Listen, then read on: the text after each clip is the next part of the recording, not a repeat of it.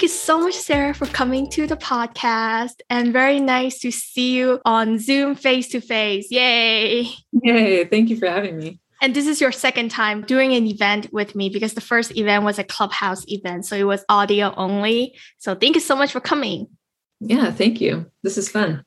And I know you have been doing a lot of content and speaking engagements for Local Logic. So why don't we start with a self-introduction, how you got into PropTech, what is Local Logic, and what your team's doing? Sure. So I'm Sara Maffey. I'm the head of industry relations at Local Logic. And I come from a background where I've kind of touched a lot of different parts of the built environment. I started off actually in construction management. I've worked in economic development and then made my way into commercial real estate on the brokerage side, doing site selection and placemaking, which is essentially asset strategy. And I actually found Local Logic when I was working at Transwestern, doing that asset strategy. And I really needed sources of data to be able to objectively inform my clients about ideas that we were talking about, whether it's making improvements to the building or just simply choosing assets within the context of their neighborhood. And when I saw Local Logic and our location scores, I was like, this is it. This is everything that I wanted to, be using. So I got really excited. And now here I am today. And that's how I made the transition into PropTech. Local Logic has been around for about 6 years. We have built a digital twin of cities. And essentially what we do is we quantify the built world using data and AI to interpret the real estate market throughout the US and Canada. And our real goal is to give a better understanding of cities by predicting, sort of more macro development patterns, and then kind of drilling down and understanding the specific micro experience of neighborhoods and sites, what it means to actually be a person in a place. And we believe that by doing that, we can actually give our users the edge in making real estate decisions and investments. And I'm in real estate development too. And a lot of our audience are in development or investment, like acquisition, finding sites, and building owners too. And you mentioned digital twin, which is a vocabulary that I've heard a few times before, but I'm not very familiar with it. So it's okay if you dive in a little bit more, please. Yeah, I think that you could create a digital twin on a variety of topics. And really what we are choosing to focus on here are value drivers in real estate. So you could have something that's a digital twin to understand supply chain, but essentially, or any other kind of industry, but basically what we're doing is we're aggregating different sources of data to create insights and basically create a twin of cities to understand cities' data. So for example, which I think of them as almost hitting the points of if you were to do boots on the ground, like go visit a site, but you don't have to visit a site because we created a digital twin version of it, if that makes any sense to you. Yes, so, yes. It's things you'd notice when you're standing there, like, oh, is there tree coverage? Are there historic buildings nearby? What kind of schools are nearby? Retail, transit, things like that. All those things you take in real life, we've created a digital version of it. Thank you. Yes. Thank you for explaining it to somebody who is not in the technology side, but more on the, the building developer owner side. So thank you so much for doing that. And I also visited Local Logic's website, and I love how you guys put a lot of the blog post, like contents on the website. And I found one article that I think is very interesting is the 18 hours versus 24 hours city. And is it okay if you talk about this blog post and how is it relevant to both real estate investors and developers when we look for projects and the city locations that we want to go into? Well, I am not familiar with maybe what markets you're focused on in particular, but I think that Las Vegas, my hometown. There you go. I think Las Vegas is a good example, although Las Vegas is such a vibrant city in and of itself for its own reasons. But I think what we're seeing is you think of traditional 24/7 cities like New York, LA, and I think that there's been a lot of interest from developers and investors in more secondary and tertiary cities, which still have a lot to offer from an experience perspective, from a vibrancy perspective. They still have urban cores that have cultural things to do, have lots of restaurants, bars, coffee shops, things that are open late. It's not like it's a town that just shuts down at 6 p.m. So I think that's why these 18-hour cities are so important right now, because that's where a lot of the investment's going, and a lot of the investment's going there because that's where the population's moving. And some of the examples are like Nashville or Austin. Oh yeah, Nashville, Atlanta, Austin, Dallas, Las Vegas is a city that's seen a lot of growth. Denver, those kind of places where they're not the gateway cities, but, I think even like Cleveland, Cincinnati, like smaller cities where you're still getting a real sense of place. Mm-hmm. And there's a lot of vibrancy. And so I keep saying vibrancy because it reminds me of our vibrancy location score, which really takes into account data on not only that there are restaurants and bars, but really has a focus on cultural things to do nearby, which I think is really important in defining those kind of neighborhoods. Yeah, that reminds me of a concept during the pandemic. People have been talking about the migration pattern. Mm-hmm. A lot of people moving out of the gateway cities and move into secondary cities like Las Vegas, Austin, Houston, Phoenix, Miami. And it also ties to single-family rental developments and single-family home for sale developments. I've been seeing a lot of home builders have been really active during the pandemic here in Las Vegas. So, yep. Yeah, for sure. Mm-hmm. I think that we have seen this huge spike in interest in building to rent and single-family home rental.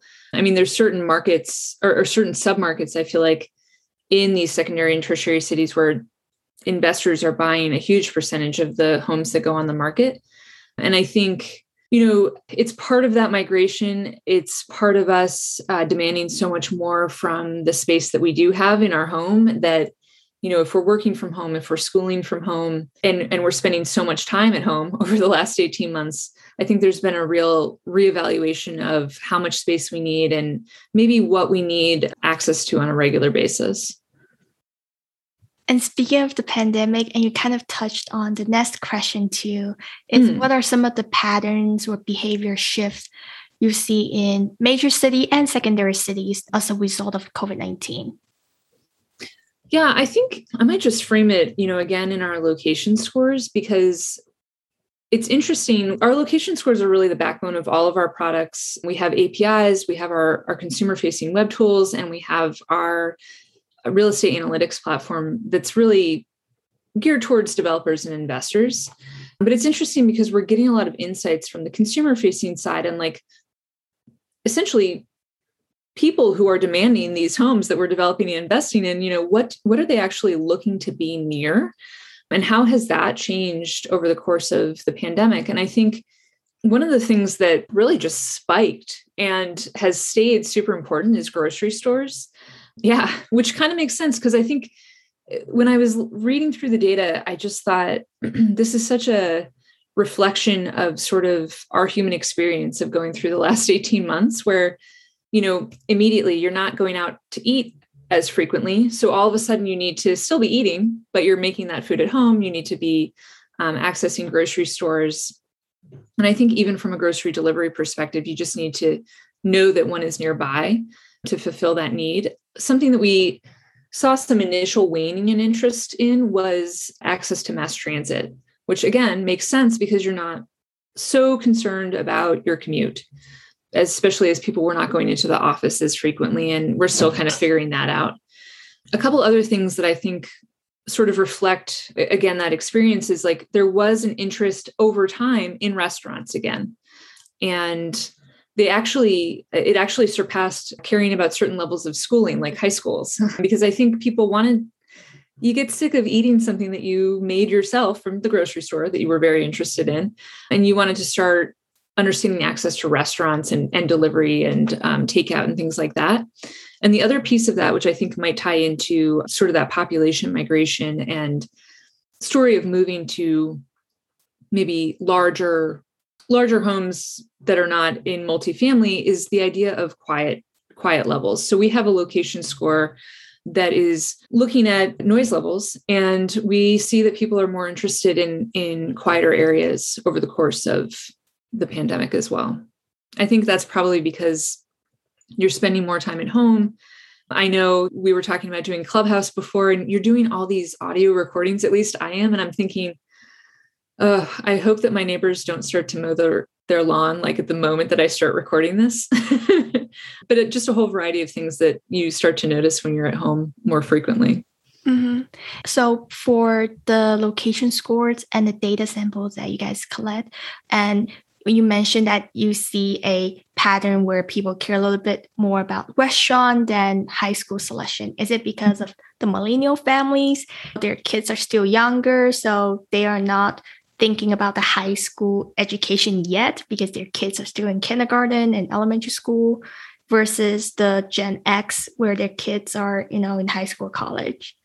That's an interesting question. I think, in the latest report by the National Association of Realtors, the average age of a first-time homebuyer was actually 47. So I don't know, like that's kind of older than millennial. And maybe that's more the reason why there's so much single family rental, So location is probably, I think the location is there regardless of whether you're renting or owning. But I think also, there's been a real disruption in not only working remotely, but learning remotely. So maybe proximity to schools is again something that's almost like the office, where if I'm not going to have to actually be there, or I don't know how frequently I'll be there, maybe it's less important.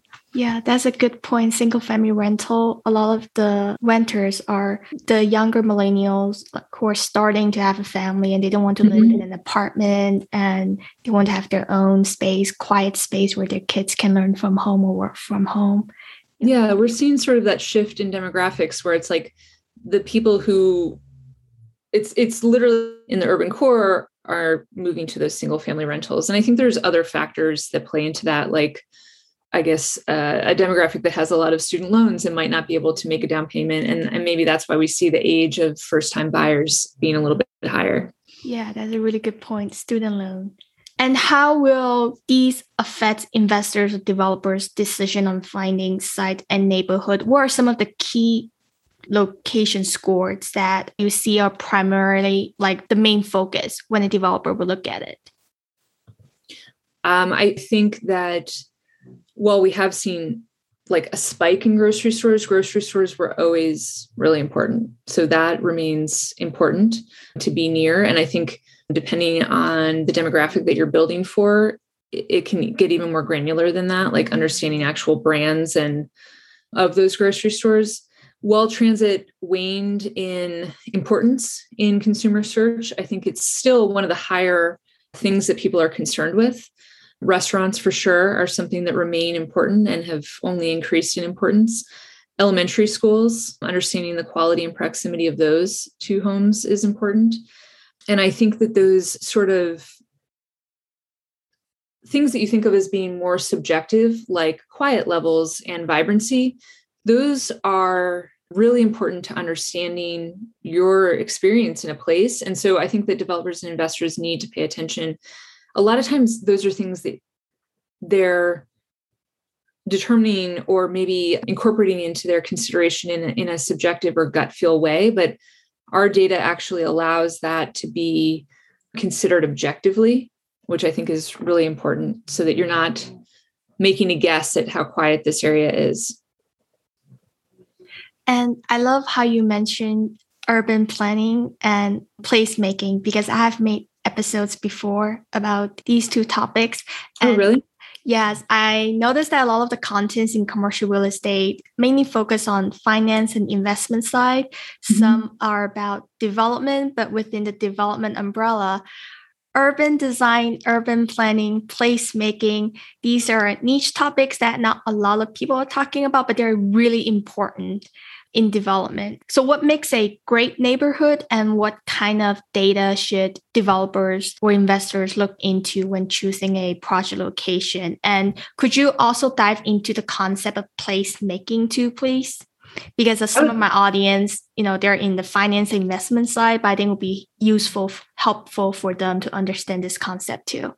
Sure. I have been kind of obsessed with placemaking since college, so I'm happy to talk about that.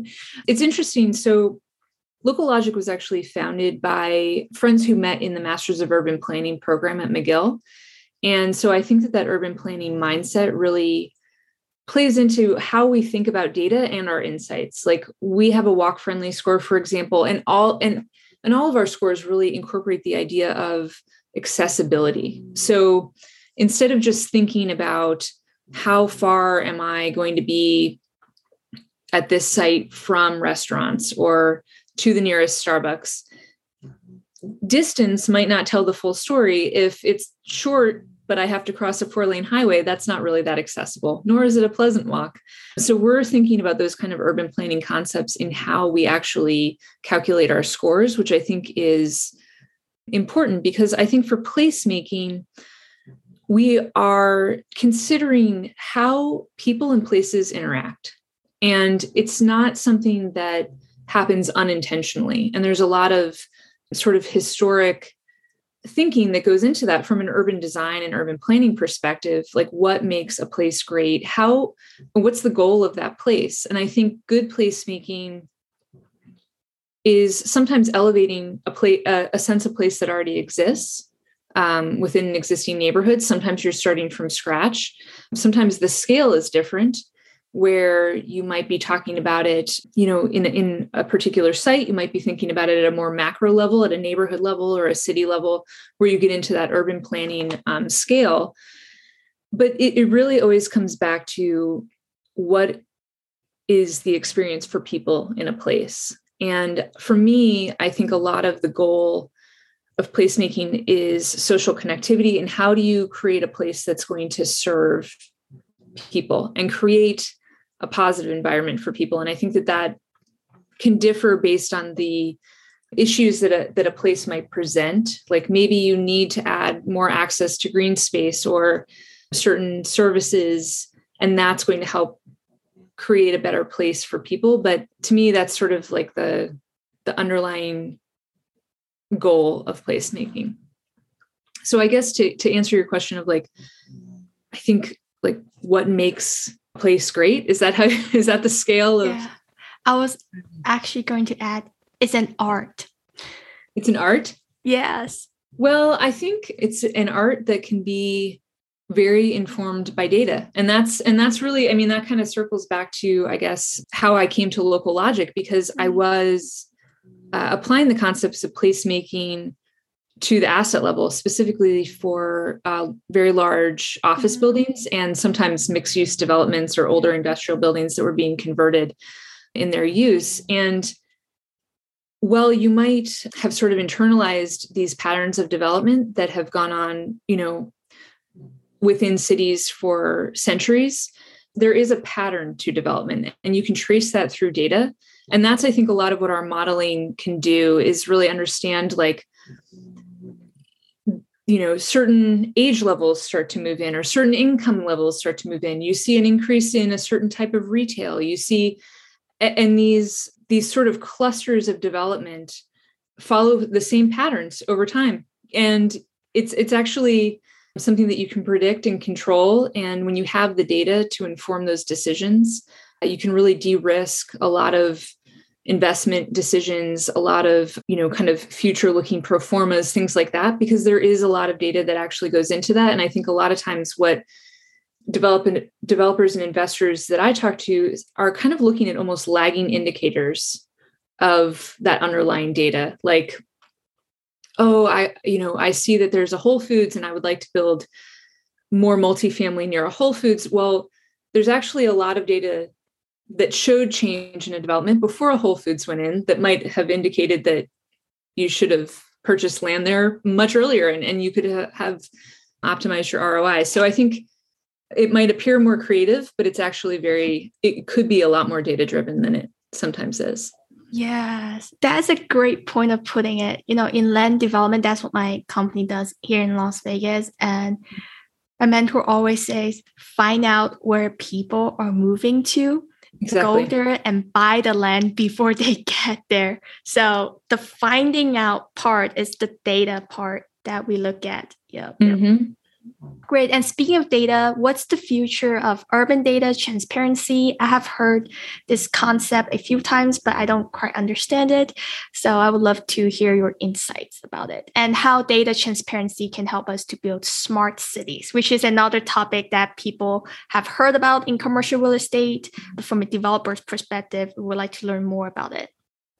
I think that there are certain cities who are really embracing the fact that there's a lot of data out there for them to use as well to inform decision making. The Internet of Things is just bringing so much data to the conversation, and governments are choosing to try to understand insights and actionable insights that could be taken from that data. So it might be something like using all of this data to understand how you might want to change bus service, like maybe adding more frequency or changing where the stops are to better serve the community. A lot of times it's used to inform servicing. I think there are a lot of stakeholders in the smart city world. It's not just cities.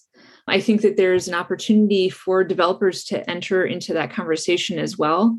One of the things we like to talk about at Local Logic is just this idea that if we made data and these insights more transparent, more available across sort of this ecosystem of decision making that creates cities, we could better serve our communities. We could create sort of more sustainable, equitable cities if we unlocked that data on all sides to have conversations about what was actually needed. So I always kind of think of the example of maybe I'm a developer and I might need to go to the city to ask for a variance on a site that I want to develop.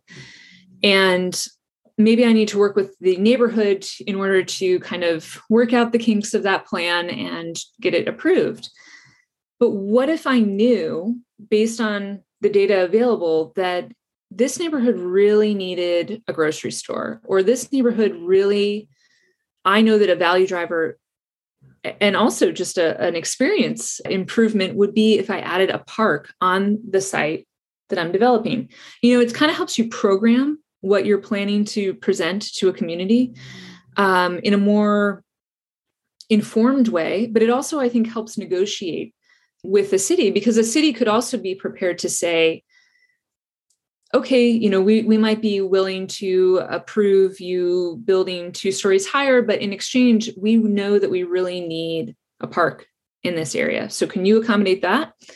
And then I think that just helps actually have a more productive conversation around what's going to get built and approved on sites that everyone is actually more satisfied in the end. Yes, and working with the community always makes your own project value goes up. So it's a win-win situation at the end. So love that. I love it. All right. Thank you so much for coming to the podcast. And any last comment or stories or anything that I would like to share? How would people find out or reach out to Local Logic? I will put the website in the show note, but do you guys have a newsletter or Instagram or LinkedIn page that you would like my audience to follow? Oh, yes. Following our LinkedIn page would be great. Our website is locallogic.co. We will be at a variety of different events this fall also, so that people can hopefully find us and stop by and say hi at Blueprint, CRETAC, MIPIM, all of the big ones. I'm sure I'll see you there too. Yeah. But we have our early adopter program. So if people would like to have a free trial of our platform and join our early adopter program, that's a really great opportunity right now as well. Great. And for those of you who are listening to this podcast, if you're going to Blueprint conference in Las Vegas in October, come stop by and say hi to both of us. We'll be there. Absolutely. Thanks for having me, Minja. Thank you. Thank you. Bye. Bye.